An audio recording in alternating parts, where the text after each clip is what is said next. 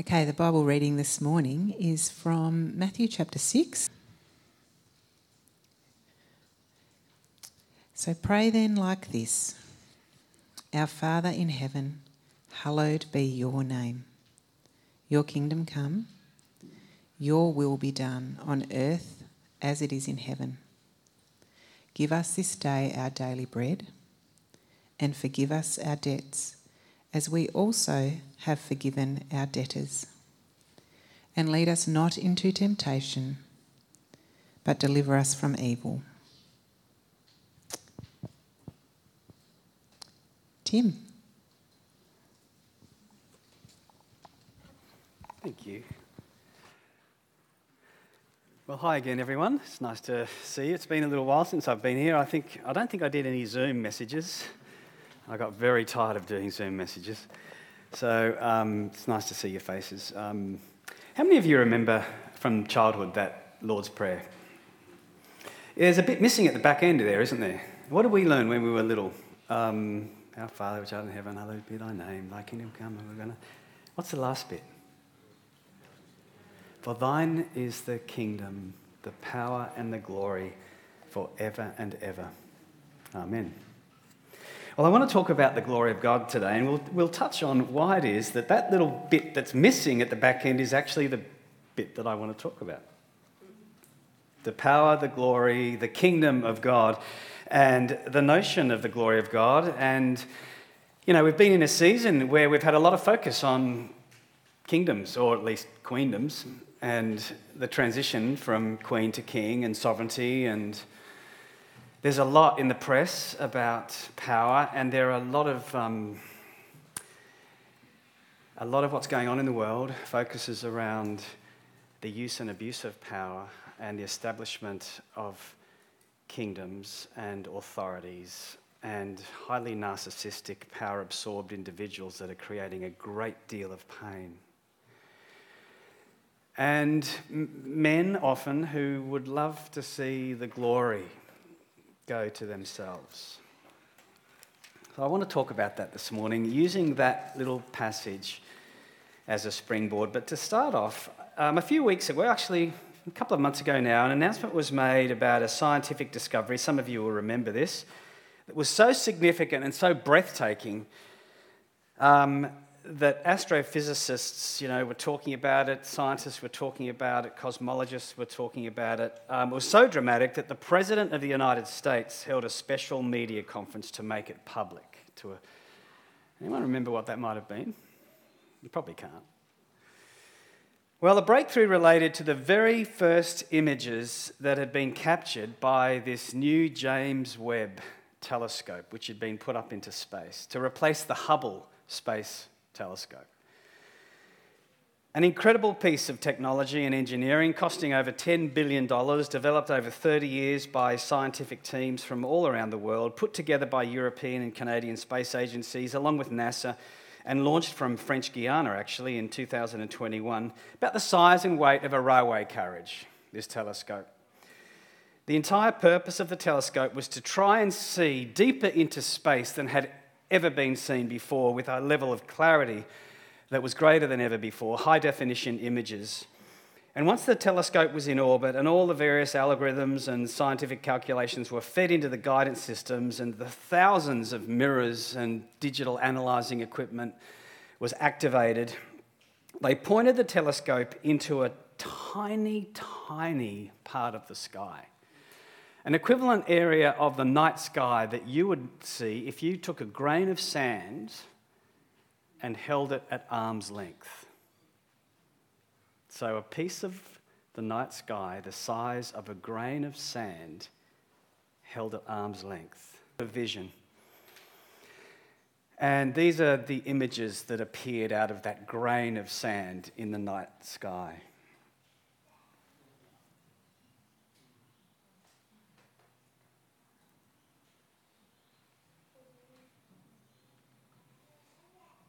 And these cloudy images, they are cloudy because some look like clouds.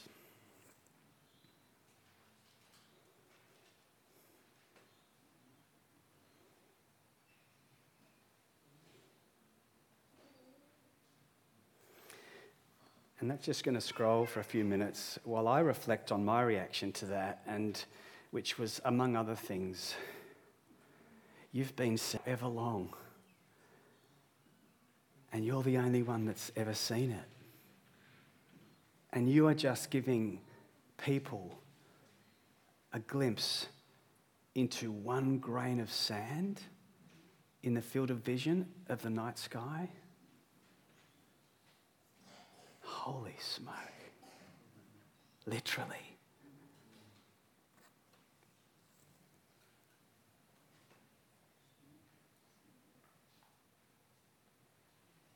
How many stars would it take to make up pillars of clouds like that?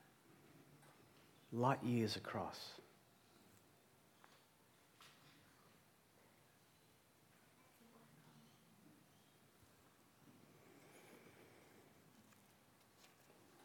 How do we possibly do justice to the notion of the glory of God? For thine is the kingdom, the power, and the glory. If the chief end of man is to glorify God, I do a rather pathetic job of it. Don't we?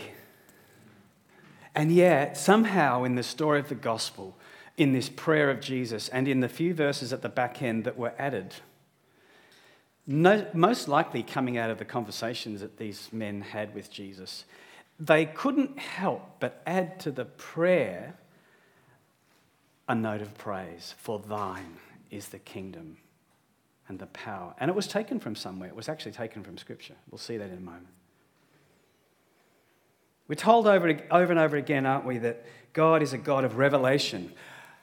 I am convinced that the human ingenuity that God has given people to scientific exploration and to developing things and making things and extracting things out of the earth that can be cobbled together into a telescope, and to have the power and capacity to thrust it up into orbit and then to turn it onto that grain of sand and then to pull back the curtain is one of God's ways of revealing himself. God.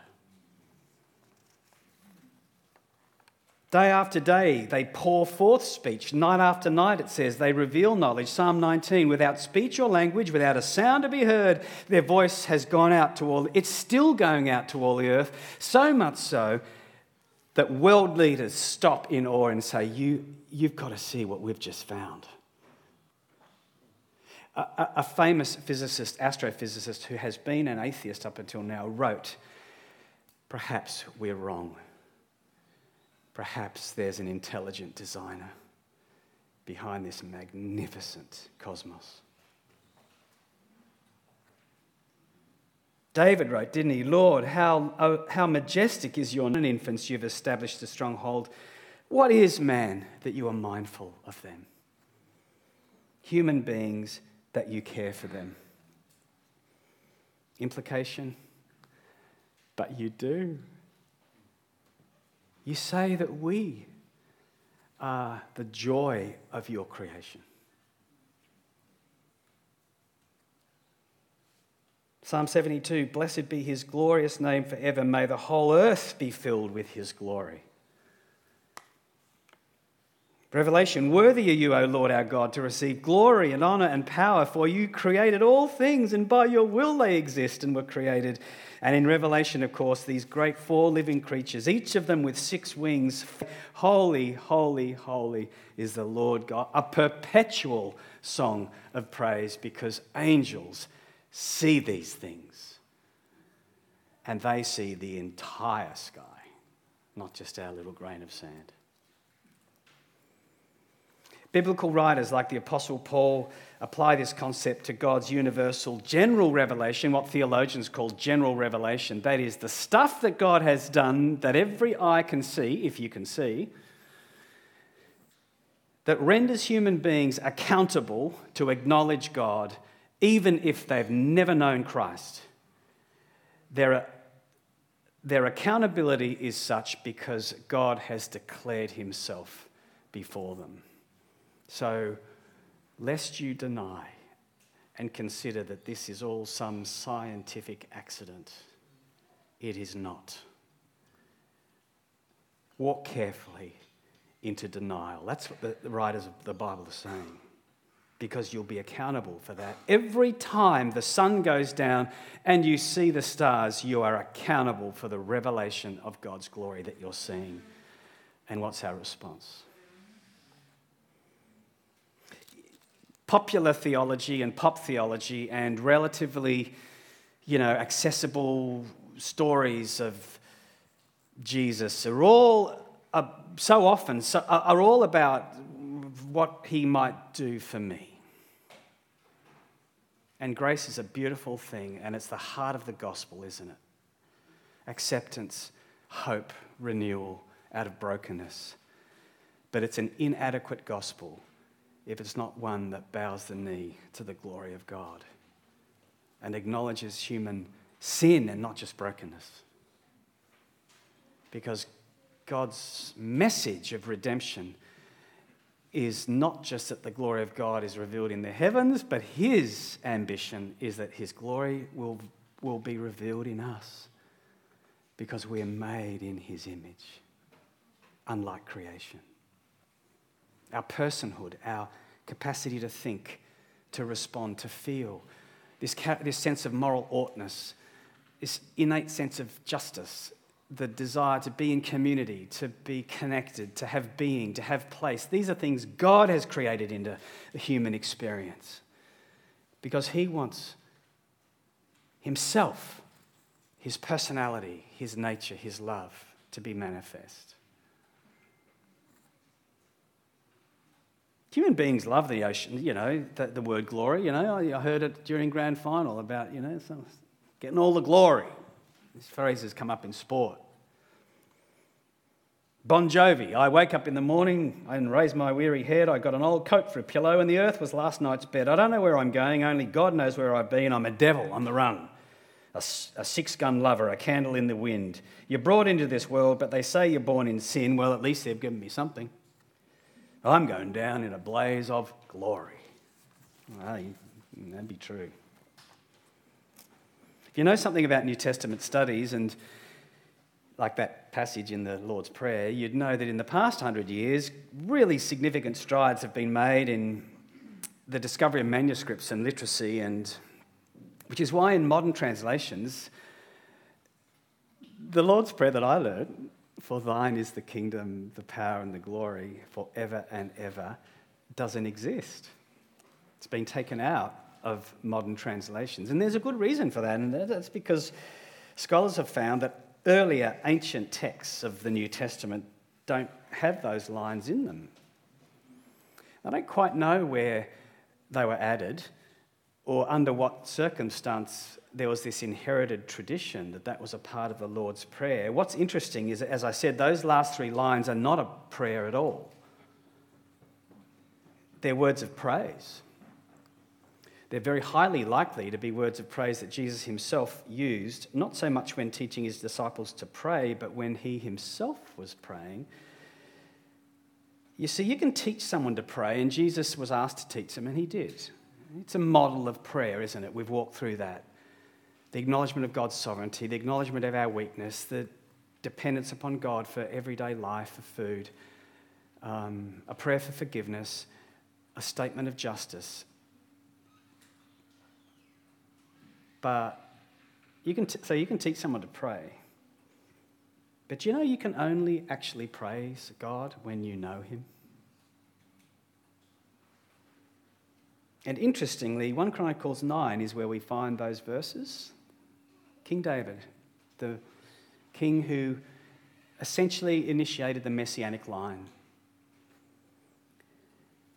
And it was a prayer that David offered on the completion of the magnificent temple in ancient Jerusalem, one of the ancient wonders of the world. And here is David, Israel's greatest ever king.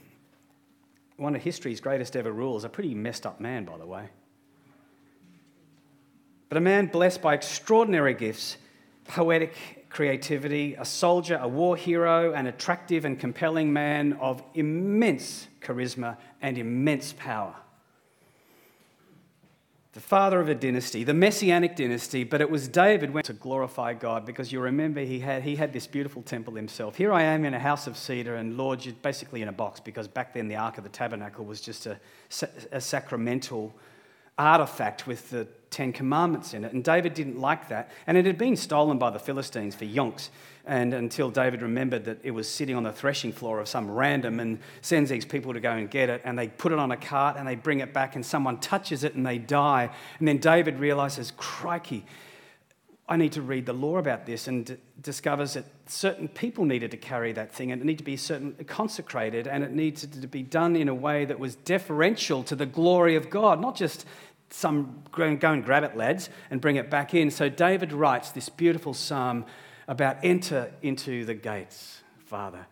He reads the scriptures, discovers the rules around the management of this symbol of God's glory and holiness, and does it right, and dances before God when this ark is brought back into Jerusalem. But he wants to build a proper house for God, like a big temple. And he has this dream about it, and the prophet says, go ahead and do it, David. And then God says to the prophet, tell David, I don't want him to do it.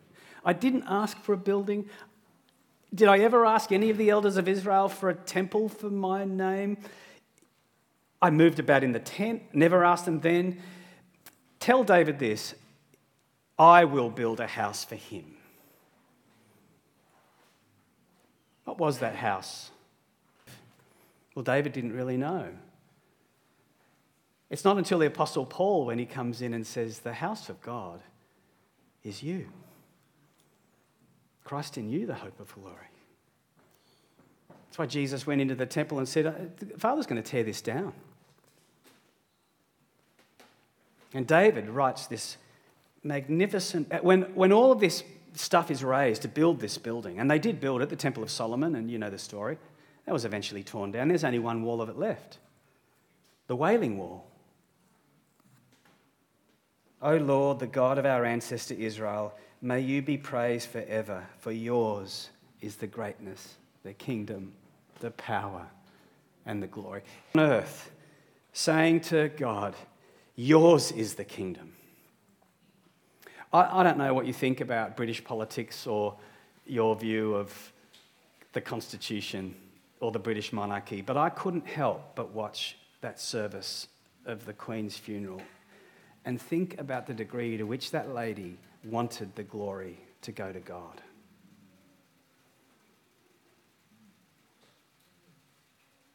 Her testimony of the start of her reign as a young girl, praying that Christ would give her wisdom for her entire life, because that's where wisdom comes from. And the Bible says that. It raises them up, moves them on. It's the posture of humility, the same posture that we're called to exercise, to resist the insidious message of our culture that says it's all about you. And God says, no, it's not. The grass withers, the flowers fade, but the word of the Lord stands forever. The power and the glory. If you want to know whether or not the concept of the glory of God sits easily in your heart or your mind, ask yourself how you feel when you don't get the credit for something that you feel you deserve.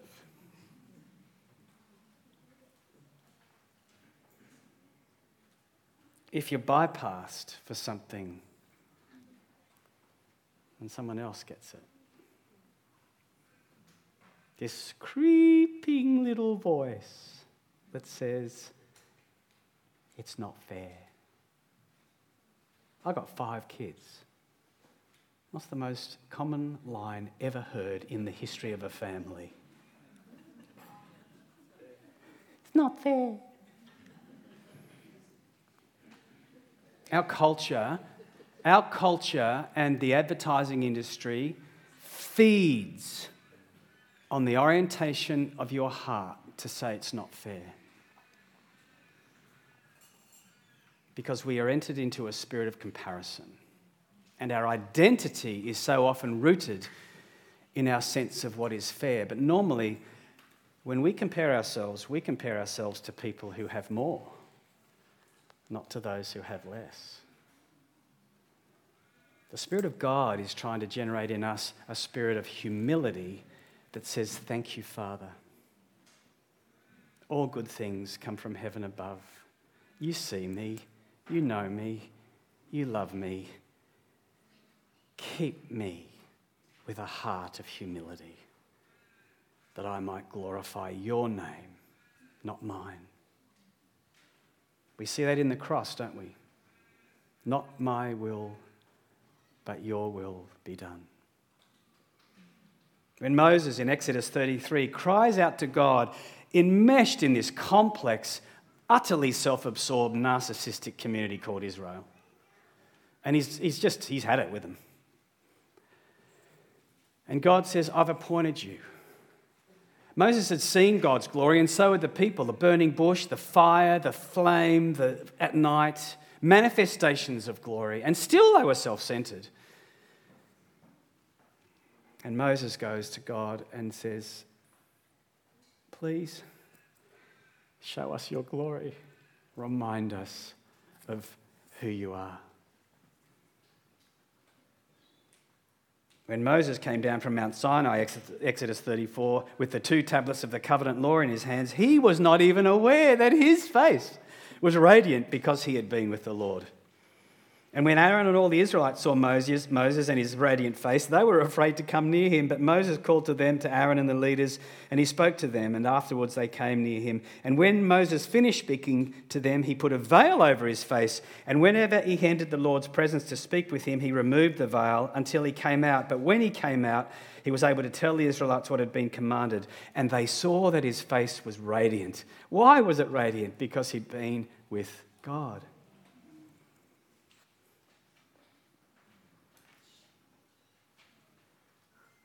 We're told in 2 Corinthians that we all,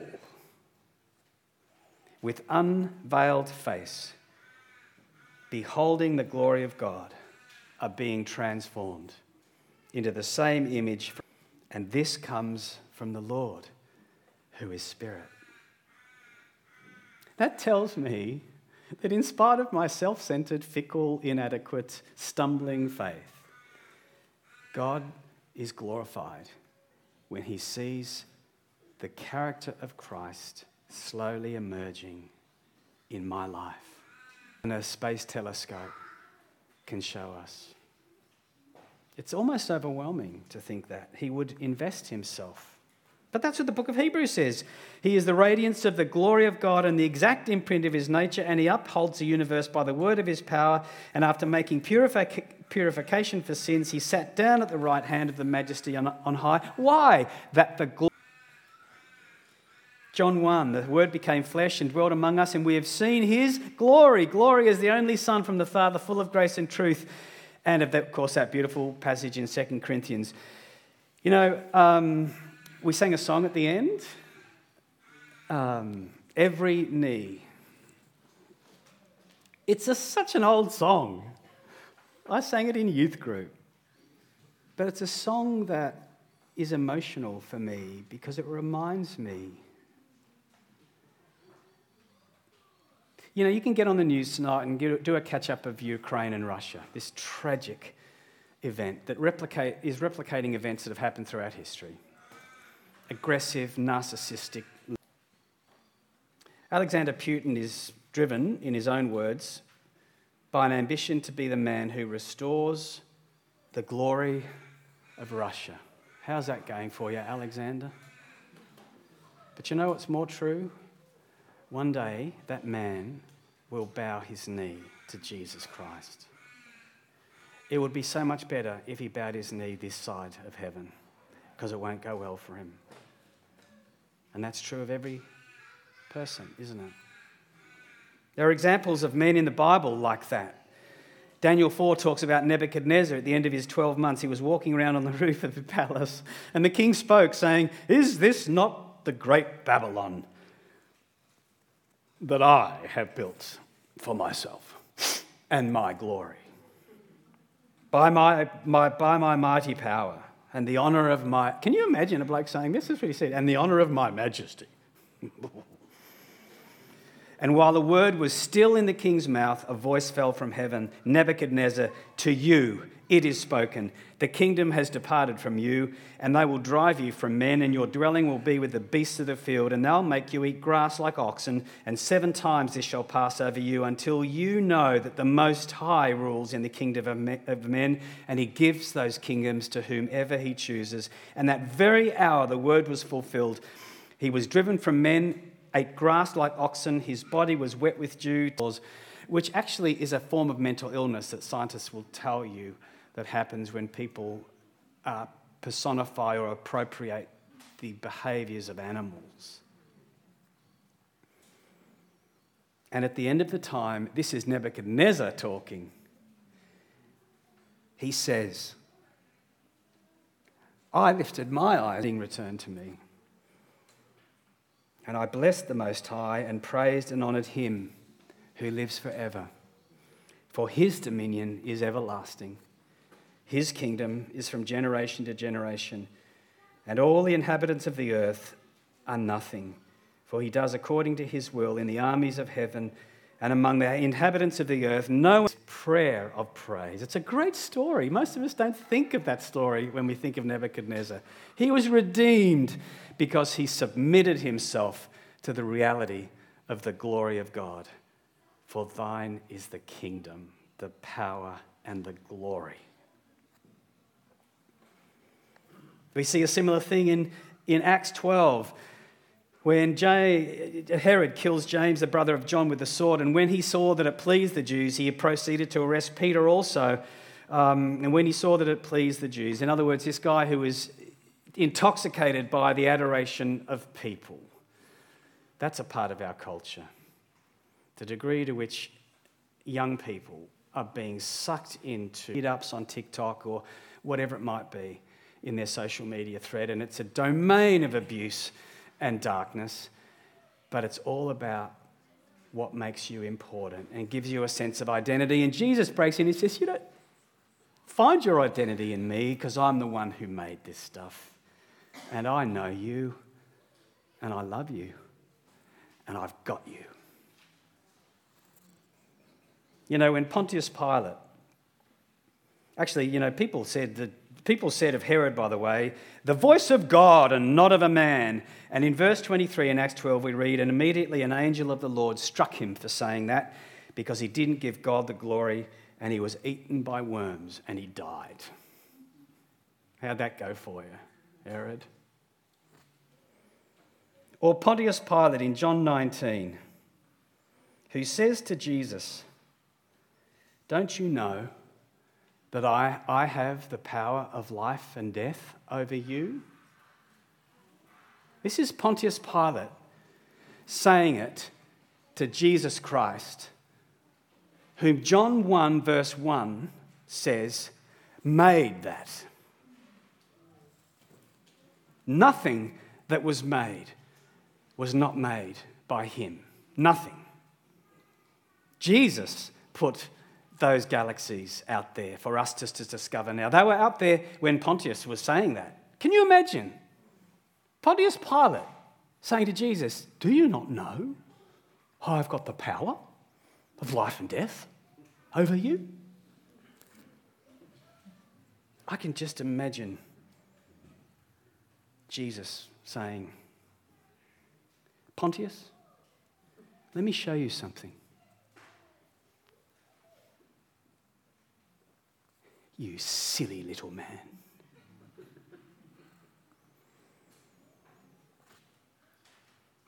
No authority. What he does say is no authority has been given to you that was not given to you by my Father.